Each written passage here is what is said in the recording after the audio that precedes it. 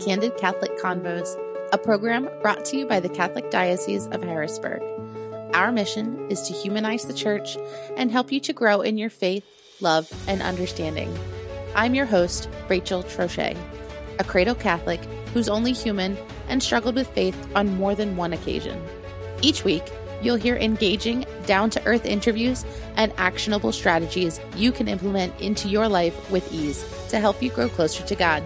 If you're ready to open your heart and step fully into the person God created you to be, then you're in the right place. Let's get started. Hello, and thank you for joining me on another episode of Candid Catholic Convos. I have a special treat for you today.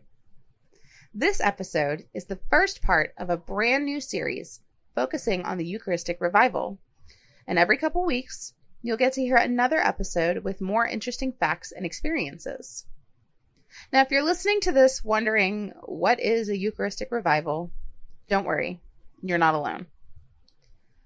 The Eucharistic Revival is a nationwide grassroots initiative by the USCCB and Catholics to restore the understanding and devotion to the real presence of Christ in the Eucharist.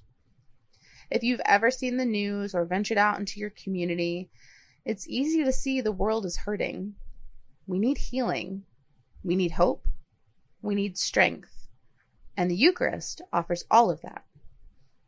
This national response to the Lord's Call began on June 19th, 2022, the Feast of Corpus Christi, and will continue all the way to Pentecost 2025. There's a ton of great info and resources on eucharisticrevival.org, but today we're going to be talking about how you, right here, right now, can fall deeply in love with the Eucharist. And if DC superheroes are your thing, you'll definitely want to listen to what Father Don Bender of St. Patrick Parish in Carlisle has to say about his revert experience, his transformative encounters with the Eucharist, and his homily to first communicants. If you have any questions about the Eucharist you would like to have answered by one of our priests, be sure to send us a message on social media or our website, and we'll try to get it answered throughout the series. Father Don, thank you so much for joining me today. I'm really excited to have you on the program and be able to ask you some of these questions. Would you mind telling me a little bit about yourself? Okay, well, there's a lot to tell, but I'll keep it pretty brief. I'm from Lancaster County, Pennsylvania. I grew up in a small kind of rural town, Ephrata, Pennsylvania. It's kind of historically known because one of the first monastic communities was in Ephrata, but not Catholic. They were Anabaptist, actually. The Ephrata cloister is kind of the trademark of the town, but it's more rural than urban. And so a lot of farming areas around it. Grew up, my dad's side of the family was a farming family. He worked making farm machinery in a factory all his life. And so, again, that's kind of my roots, the Ephrata, Lancaster County area. Grew up Catholic. Long story, really short, left the church for a while, was Mennonite. That's a whole other conversation for a while. Came back to the church. So in Catholicese, I'm known as a revert because I, reverted back to the Catholic faith after being away for a while. And then my conversion back to the faith follows along with my vocation to the priesthood. And so not long after I came back to the faith, I entered seminary, became a priest. So I'm an older vocation. I entered seminary at like 39 years old. And so I have a little bit of, other worldly experience. I spent 13 years in the tourism business industry for a while. I graduated college with a teacher's degree and I substituted for 5 years in that area. So little bit of a quirky background prior to priesthood. I think it helps me in my priesthood greatly. So grew up with one sister, my mom and dad, and one sister who's married, and I have one nephew who just turned 21. Feels like he was born yesterday, but yes, just turned 21. So and then my mom's family, super Catholic, Irish Catholic from Berks County, Reading area. My dad, kind of the opposite. They were raised Lutheran in the Lidditz area. And so he was not Catholic. He never converted to the Catholic Church. And so So my dad's side of the family, strong farming family. Mom's side of the family, kind of an urban Reading area kind of family. So that's kind of my background. I was ordained 2015 by, I think I was my class was the first class that Bishop Gaynor ordained deacons. And then, so he did, I forget who the priest was. He was his first priest, but we were the first deacons that he ordained when he got here. And so I was ordained priest 2015. My first assignment was St. Patrick's in Carlisle. I was there for 2 years, 2015, 2017. Then I was pastor at Our Lady of Lourdes in Enola from 2017, 2019. And then back to St. Patrick's in Carlisle, 2019. And as of July 1st, I've been there 3 years, and it will be my longest assignment in any one place. So that's, I guess that's me. I like, if you ask the kids at school, I like comic books and superheroes. I like to go to the movies. I like trains, kind of my hobbies when I'm not being priestly. So that's amazing. Yeah. I love how you have all this life experience of growing up Catholic and then leaving the faith and then coming back, and how it's formed your journey and how it's formed how you spread the faith. I think that's awesome. And also, I'm a big comic book superhero fan as well. Excellent. So we have that in common. So this episode is going to be part of a series on the Eucharistic revival. And I've heard a lot of people talk about having truly transformative experiences when they receive the Eucharist at some point in their lives. Personally, I have not had that yet. Like, nothing really sticks out to me currently. But have you ever had an experience with the Eucharist that changed you? I'd say there are probably two big ones. The first one was let's dive back into my vocation story. And so I had been away from the church, and I lived not far from a Catholic church. So I called that pastor up, and I said to him, look, we need to talk because I think I'm feeling a call to the priesthood. So we met.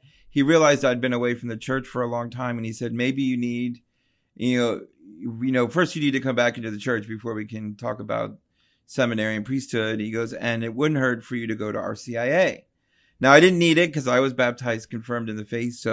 But he said, you've been away for so long, it wouldn't hurt you to go. So I went to RCIA at that church. Amazing teachers. Great experience. I highly recommend it. Like, we're not to advertise St. Patrick's, but we do have an adult faith formation class it's called I Love Being Catholic. And it kind of walks you through the catechism, which is what RCIA kind of does too. And so anyway, it's great to learn the faith as an adult to relearn the faith as an adult, kind of away from family and things. So that's what I was doing. I was re-experiencing the Catholic faith for the first time away from family and other influences. And so it was really great. So about, I'd say 3 months into RCIA classes, I made a good confession, which, took a while because it'd been 20 years, I think. And then that Sunday after that, I went to Mass and received the Eucharist for the first time in 20 years. And I probably going to start crying now, but I cried then as well. Like, I cried the whole way up to the priest and then the whole way back to my seat, because there was just something about it, something about receiving, the Eucharist, communion, the body, blood, soul, and divinity of Christ, that gives us strength, gives us hope and faith. And all that was kind of flowing back into me at one time. And so that was pretty amazing. I would call that a life moving experience or whatever. The second one this was 5 years ago. St. Patrick's in Carlisle went on a pilgrimage to Lourdes and Fatima. And on that pilgrimage, we stopped at a little church that had a Eucharistic miracle. And so they had a monstrance with a communion host that was bleeding or had bled or was congealed with blood. And we could walk right up to it and see it. And it was overwhelming. Like, it was just overwhelming. And I think everyone would say the same thing, has said the same thing, who experienced it. There was just kind of an overwhelming sense of faith and holiness and like heaven in that space. And so it was kind of really great. Those are two really great moments with the Eucharist, I think, that I've had. There you go. That's pretty incredible. Yeah. I remember when I was in school, there was a deacon that used to come to our 8th grade class right before confirmation. He used to come in weekly and talk to us about stuff like this. And he had told us about an experience that he had had where he saw, or what he thought he saw, it bleeding when he was in adoration. And I remember going, that's just wild, but it's got to be pretty powerful to see it. And maybe one day I will get to have an experience similar to that. Yeah, that would be awesome. For people listening who might not be Catholic or might have stepped away from the faith, can you expand on what does the Eucharist mean and why is it called that? Is there a difference between Eucharist and communion? For example, like why is it called First Holy Communion and not First Holy Eucharist? Okay, that is a great question. I have no idea. No, no, that's horrible. That's not true. I have an opinion. But the first part of that question is easy. Eucharist means thanksgiving, and so part of that is, and something in my church that I've been really trying to emphasize is why we come to Mass. It is not for us. It is not for us to feel good. It is not for us to get something out of it. It is for us to give thanks to God for all that He does for us. And the culmination of that thanks is Thanksgiving. That culmination of that worship service, that Mass, is the Eucharist. So we're saying thanks to Him for all He does in our life and all He will do. And at the end of that, He's saying, here is me, take me with you so that you can do my work in the world. And so it's like an exchange of gift, right? So, when we come to Mass and we say, man, those songs really don't do anything for me. Well, they're not supposed to do anything for you. There aren't songs for you. They're songs to give thanks to God for what He's done in our lives.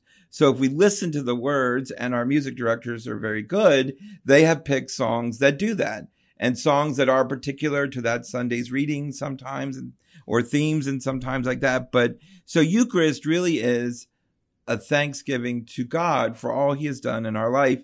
And then we receive that to go out. Now, the difference between First Holy Communion and First Holy Eucharist.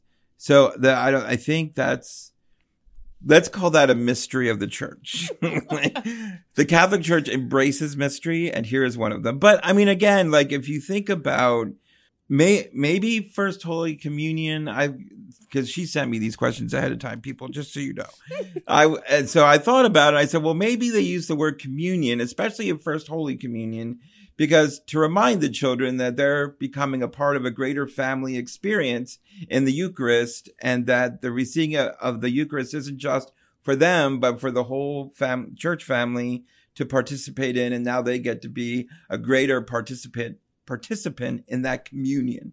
And so I can see how that word would be important to emphasize and stress, but I think it's synonymous with Eucharist. You could exchange it. To be honest, we say First Holy Communion at St. Patrick's, but you could probably say First Holy Eucharist too. But more people understand communion, I think, than that Greek word. What is that Greek word? I don't know. But anyway, so that's my take on that question. No, I appreciate that. And that makes so much sense. And I really loved how beautifully you put that it's an exchange, that going to church is an exchange of thanks and a gift. And when you put it that way, it makes the argument of the music's lame at church. Like why does it always sound, but it makes so much sense that it's not for us. God, that makes so much sense. So I really appreciate your insight on that. So what does it mean when we say that Jesus is truly present in the Eucharist? Oof, that's a big one. Because that's where there's some division in our family, right? That's where some other Protestants go, whoa, and say that that's too much, blah, blah, blah. And so I thought about that question a lot when I looked over it. And so I want to re-emphasize the fact that the Catholic Church truly embraces mystery, which is one of the things I love about the Catholic Church.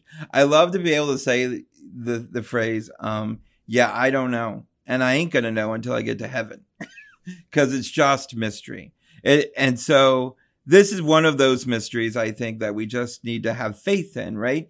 and that's where the church really comes in. Like St. Pope John Paul II taught us that faith picks up where reason leaves off. And so this is one of those exchanges of reason and faith that we may not understand what actually is going on in that little communion host, but it is becoming the body, blood, soul, and divinity of Christ. And I have no idea how that, like, I don't know, I have no idea how that happens, but like just the fact that it is that is just kind of a mystery to me and something I don't think I'll fully understand till I get to heaven and am face to face with the Almighty. But that is where our faith needs to pick up where our reason left. So our reason says to us, no way, like that's wheat and water and, gluten or whatever. And it's always going to be that. And I just can't believe it turns into anything else. That's our reason. But our faith comes in and says, no, John 6 teaches us that it is not. The Last Supper teaches us that it's not.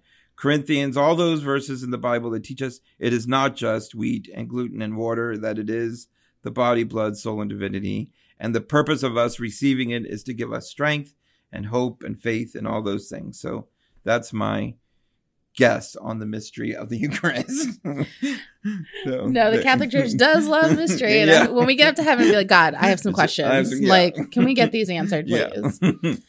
You mentioned John chapter 6. So I want to piggyback off of that. In John chapter 6, Jesus says, I am the bread of life. This bread that I will give is my flesh. Unless you eat of my flesh and drink of my blood, you do not have life within you. He goes on to repeat this a total of 5 times in these verses. And further on, the Jews are actually questioning him, and they're like, this is a little weird. I don't know. How do we eat him? I'm not sure I can really get behind this teaching. To the point that Jesus actually turns to Peter and asks if he will leave too. And Peter says, well, where else will I go? I'm assuming that the people who followed Jesus at this point were pretty confused. Like, we're not cannibals, and Jesus was known to speak pretty figuratively in parables. In this case, though, is he speaking literally or is he speaking figuratively? Okay, so Catholic theologians will tell you literally. Okay, and there's a couple reasons for that. Like, there's some wording in the Greek that Jesus is reading where it translates as gnawing or chewing. And so you're like, oh, that kind of sounds literal to me, that he wants us to eat and gnaw at it. And so, yeah, I can see some confusion, right? But the end of John chapter 6 is one of my favorite proofs that what he said in 6 was literal, not figuratively. Because in the end, there are people who are like, whoa, just too much. I'll see you later. And they leave. And Jesus doesn't say, hey, wait, I meant it figuratively. I meant it as a symbol. Please come back. He doesn't. He lets them go because this is something he needs them to believe literally. And he's speaking truthfully about it. And so if they're not ready for it, then it's your time to leave. He didn't, like, if it would have been something figurative or symbolic, I feel like he would have said, hey, whoa, don't leave. Let me explain, because just kidding. Yeah, just kidding. Or like, no, let me sit down with my apostles. Like he did that before, like with, I'm being really bad at my Bible right now, but there were some parables the apostles didn't understand. And so like he says, okay, let me sit down with you and explain to you the meaning of the parable because I need you to understand it. He didn't do that here. He was like, nope, this is it. This is what it is. Believe it or not, like believe it and stay or don't and leave. And then like, I love Peter's response. Like, where would I go? Like what? Like I've been with you, for 6 chapters now. Like why would, and I think that's why, like, I think Jesus had waited till a moment in the ministry where he was like, okay, they really believe in what I'm saying. They want to follow me. So now I'm going to drop the mic and see where things fall. And he let them fall. Like he let some leave and some stay. And the 12 were like, we're anchored. We're going to see this to the end. And so I think that's just kind of, I think he said the way the ending of that chapter ends defines that it's literal, not figurative, because he just kind of let them choose their path and let them be on their way. And we need to be like that in faith. Like we can't hope to convert the whole planet with, a few words. Like we need to plant seeds. We need to share the faith with love and see where it takes them. We can't force it on them or push it on them. Like he could have said, please come back and let me explain more. But he was like, no, this is something you need to sink your teeth into. That's figuratively and just kind of soak in on it. And we need to do that as well. We have to hope that there'll be conversion, but we can't push the conversion or force it. And so there we go. Is that a good answer? No, absolutely. It makes a lot of sense because You're right. Like there are plenty of times where he's like, all right, hold up. Let me break this down a little bit further for you. But instead he's lets people come to the conclusion on their own, which I guess makes a lot of sense for people who are converts and reverts of like, he throws the breadcrumbs out there, but it's our responsibility to pick them up if we so choose. Yep. So that makes a ton of sense. Back in the day, a long time ago, I was an altar server. Sweet. So I've seen the wafers we used for communion, at least at the time. They came in a big plastic bag and we put them in the ciborium, which, fun fact, I had no idea what that holder thing was called. I had to call up one of the deacons in the building and say, I can't call it the holder thing. So it is ciborium. Called a ciborium, yep.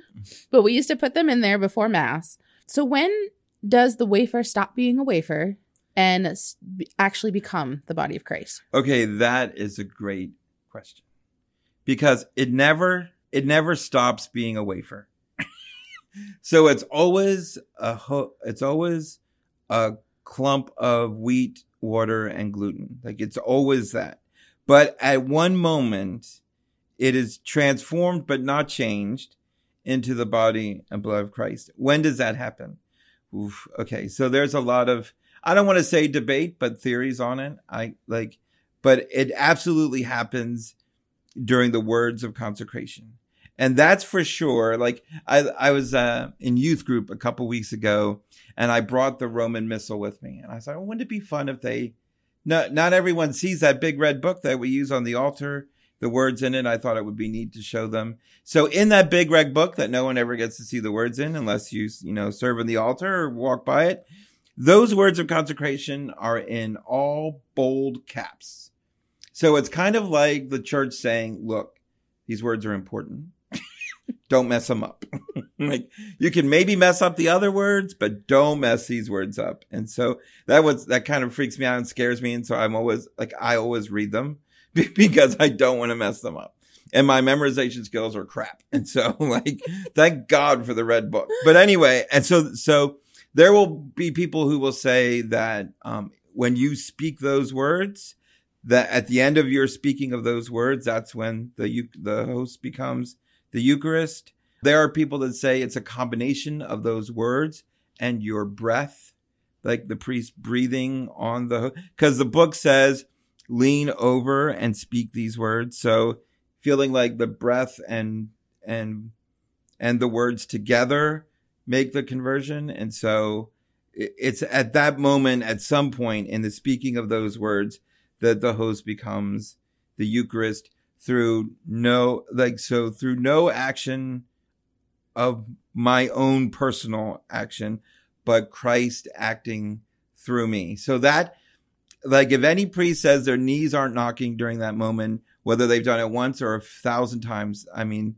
my knees I'm 7 years a priest and my knees still knock during the consecration because it's just the most, because here's another thing people don't know about that moment in particular.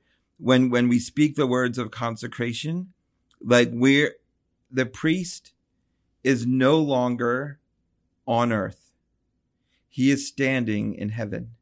So heaven opens up during that moment and encompasses the altar so that the priest is standing as Christ present, present as in being right there in heaven with us, making the host the Eucharist. It's just, and the wine, the blood, it's just kind of an overwhelming moment. And I share that with First Holy Communicants.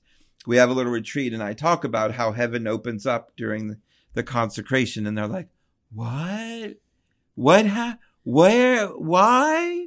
And it's just kind of, again, like a shock and an overwhelming thing to know that consecration, the speaking of those words, are being spoken in heaven, not on earth. And it's kind of overwhelming. But that's the true moment of conversion. Those words. That's why they're in bold and caps, I think, in the book. I'm pretty sure that's why they are. But like, yeah, all the priest friends that are listening are probably going, yeah, that's what they are. I'm like, okay, calm down. I know that's what they are.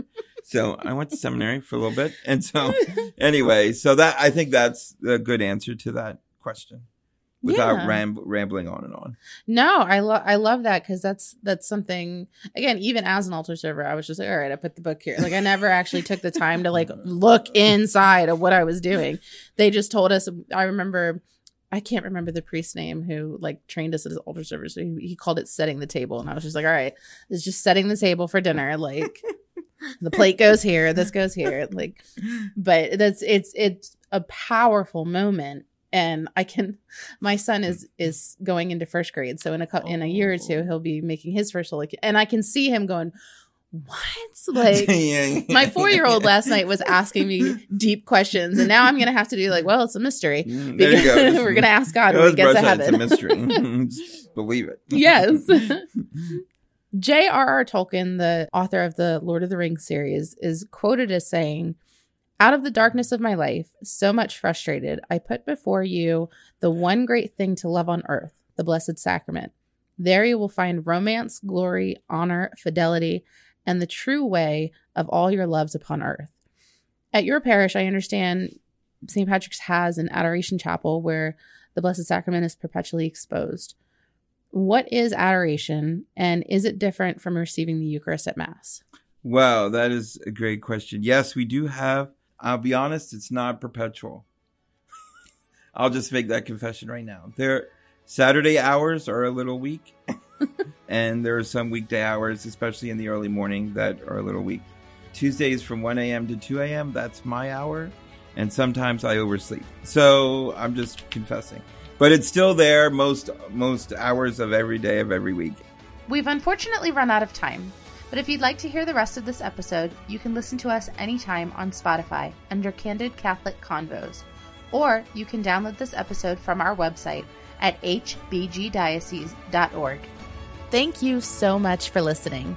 Our goal at the Diocese of Harrisburg is to walk with you on your faith journey. So if this episode resonated with you in any way, the easiest way to show your appreciation is by sharing this program with your network or by leaving a review on your listening platform. You can also support us financially by making a donation online at hbgdiocese.org/DAC and clicking the Make a Donation button. Thanks again, and we'll see you at church on Sunday.